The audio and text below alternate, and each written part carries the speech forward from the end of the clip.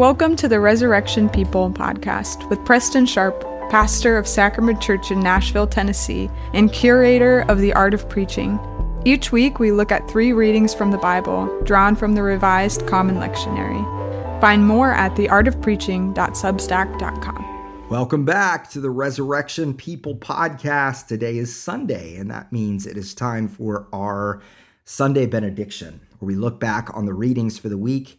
This is the first Sunday of a new year in the church calendar, the first Sunday of Advent. And so I thought that I would take just a few minutes today and talk a little bit about Advent, some reflections on what this season really means. We live in a world that's oriented towards something called, quote, the Christmas season, which, although it seems to begin earlier and earlier, it usually begins sometime after Thanksgiving. The, quote, Christmas season is characterized by holiday shopping, Christmas lights appearing on roofs, trees in living rooms, holiday movies, and peppermint-flavored drinks. Now, this form of the Christmas season is driven mostly by commercial interests. And really, there's nothing wrong with this form of celebrating. I am neither a Scrooge nor a fundamentalist. But it is important to point out that it is quite different from the Christian season of Advent. In fact, the church calendar is a little different and is actually quite frustrating if we just want to celebrate Christmas the way our culture does. Advent is not, quote, the Christmas season. As the Reverend Fleming Rutledge is known for saying, Advent begins in the dark. Advent is about a broken world. A longing world standing on its tiptoes, looking for signs of hope, straining to see the light in the midst of darkness. Advent is about anticipation. It is anticipation of Christ's first coming, standing with Israel and longing for the Messiah, shouting, O come, Emmanuel, and ransom captive Israel. Advent is also the anticipation of Christ's second coming. As a weary world, we understand that God has fully come in Jesus, and yet we do not see his kingdom in fullness. We experience profound brokenness and darkness. We need God's restorative judgment. And Advent also has a third dimension. We anticipate the work of God in our lives today. So we look back on Christ's first coming, we look ahead to Christ's second coming, and we recognize that God shows up. He is the one who arrives. He desires to be with us. Therefore, there is a sense in which we are anticipating his work in our hearts here and now, in the sacraments, in the least of these, in surprising ways. We can sit and anticipate the work of God in our midst today. So we sit in this season of Advent for 4 weeks. And then, beginning on Christmas Day, the church enters the season of Christmas. It is a 12-day celebration of the reality that God is with us. Now, if we're honest, this feels really strange to celebrate this way. In a world where the Christmas season, I should say, quote, the Christmas season, has been so shaped by consumerism, we are trained to just hustle really hard, to get all the shopping done, to put up the decorations, and wait for the day. Then, on the 26th, it's over. In the Christian calendar, though, we actually take 12 days to feast and celebrate God with us. Advent is about anticipation. Christmas is about resting and celebrating. So much of the Bible is lived in an Advent space. N.T. Wright says that you can cut Christmas out of the Bible and you lose 3 chapters. In fact, the Christian doctrine of the incarnation does not depend on these 3 chapters. Paul makes that clear. But try cutting Advent, and you lose half the Old Testament and most of the New. Why? Because so much of the Christian life is lived in anticipation. In this season, we might ask, what postures does this observance of Advent lead us towards?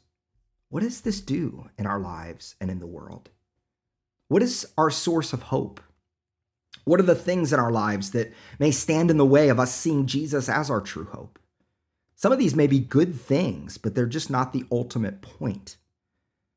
This past Friday, or actually 2 Fridays ago, was Black Friday. Shane Claiborne summed it up this day. On Thanksgiving, we give thanks for all the things we have, and the next day we trample each other trying to get more. In the midst of such a world, my friend Ian Simpkins reminds us, you are not one purchase away from happiness. In our Old Testament reading, Isaiah 64, 1-9, we hear the good news that we need God. We need a rending of the heavens. So often we experience the pain of this world, and we know it is not as it should be. Even our good deeds are done with mixed and often selfish motives. Our good deeds alone will not be enough to fix things. Our final rest is found only in God. Like a potter who shapes the clay with warm water, we are shaped to live into our baptismal identity. In our epistle reading, 1 Corinthians 1, 3-9, Paul reminds the church of who they are. There will be a time in the letter where he will actually call out their behavior to address it head on. But here at the beginning, he simply reminds them of what God has given them. They have everything they need. In our gospel reading, Mark 13, 24-37, Jesus tells of a future day which will be nothing short of apocalyptic. Sun darkened, moon falling, stars falling, and the heavens shaken. It is likely that Jesus is pointing his disciples to the day when the temple will be destroyed. Because of the significance of the temple in their midst, its loss might as well have been the end of all things. Because it was a microcosm of heaven and earth itself, the loss of the temple would have been experienced as the loss of the whole world.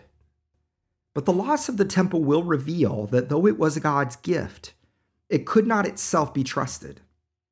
Only God can be trusted. Even when those things which feel ultimate are gone, the words of Jesus, of course, words to us feel like something fleeting, but no, the words of Jesus will not pass away. For those of us facing all sorts of interruptions, our calling is to allow this time to be a moment of recognition. I can't trust in any of that. God is my hope. Of course, God doesn't bring those difficult circumstances on us. No, God doesn't bring the pain in the midst of all of that. No. But those things often just show us that there are things, even good things, that can't ultimately be trusted. We live in a world now that's in incredible turmoil. 2 brutal wars, a polarized government, 2 very disliked presidential candidates. I know it's pretty popular among Christians to look at all the brokenness in our world and conclude all this turmoil means Jesus is coming back soon. It's kind of a funny thing that we look at all the bad stuff and we think that means Jesus is coming. Now, it's possible, of course, but remember when Jesus returns, it will be a beautiful thing.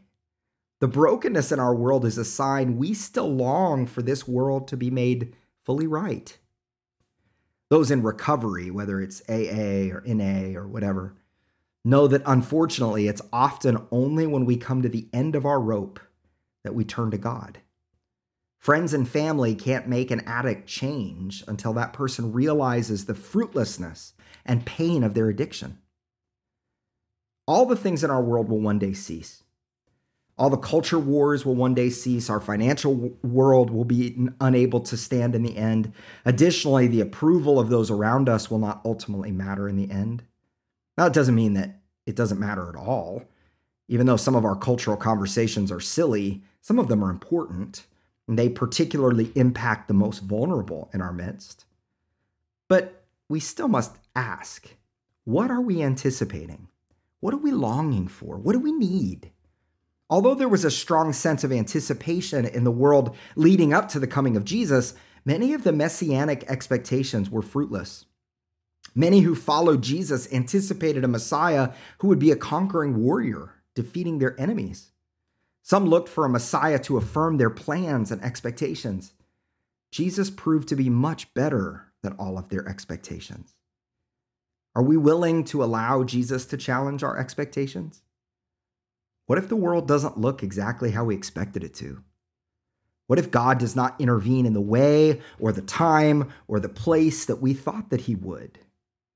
Can we still trust him? Can we still anticipate the good? Paul says that three things will remain in God's new world: faith, hope, and love. And the greatest of these is love. Jesus says, heaven and earth will pass away, but my words are going to last. So there are things that will last into God's new world. Whatever is attached to Jesus. We're not to look at the destruction of our world and sit on our hands. Expectation of Advent doesn't mean we just sit around and wait. We're to live what we hope for, to be the change. By our actions and our lives, we anticipate his coming. We live that future world right now. May we be a people of hope, not a superficial hope where we long for a fulfillment to our earthly expectations, a deeper hope, a hope that recognizes the darkness and filthiness of our world and our lives, and yet knows that God has always been the one who shows up. Thanks for listening to the Resurrection People podcast. Subscribe, rate, and review to help us get the word out. You can hear full sermons at sacramentchurch.com and find out more at theartofpreaching.substack.com.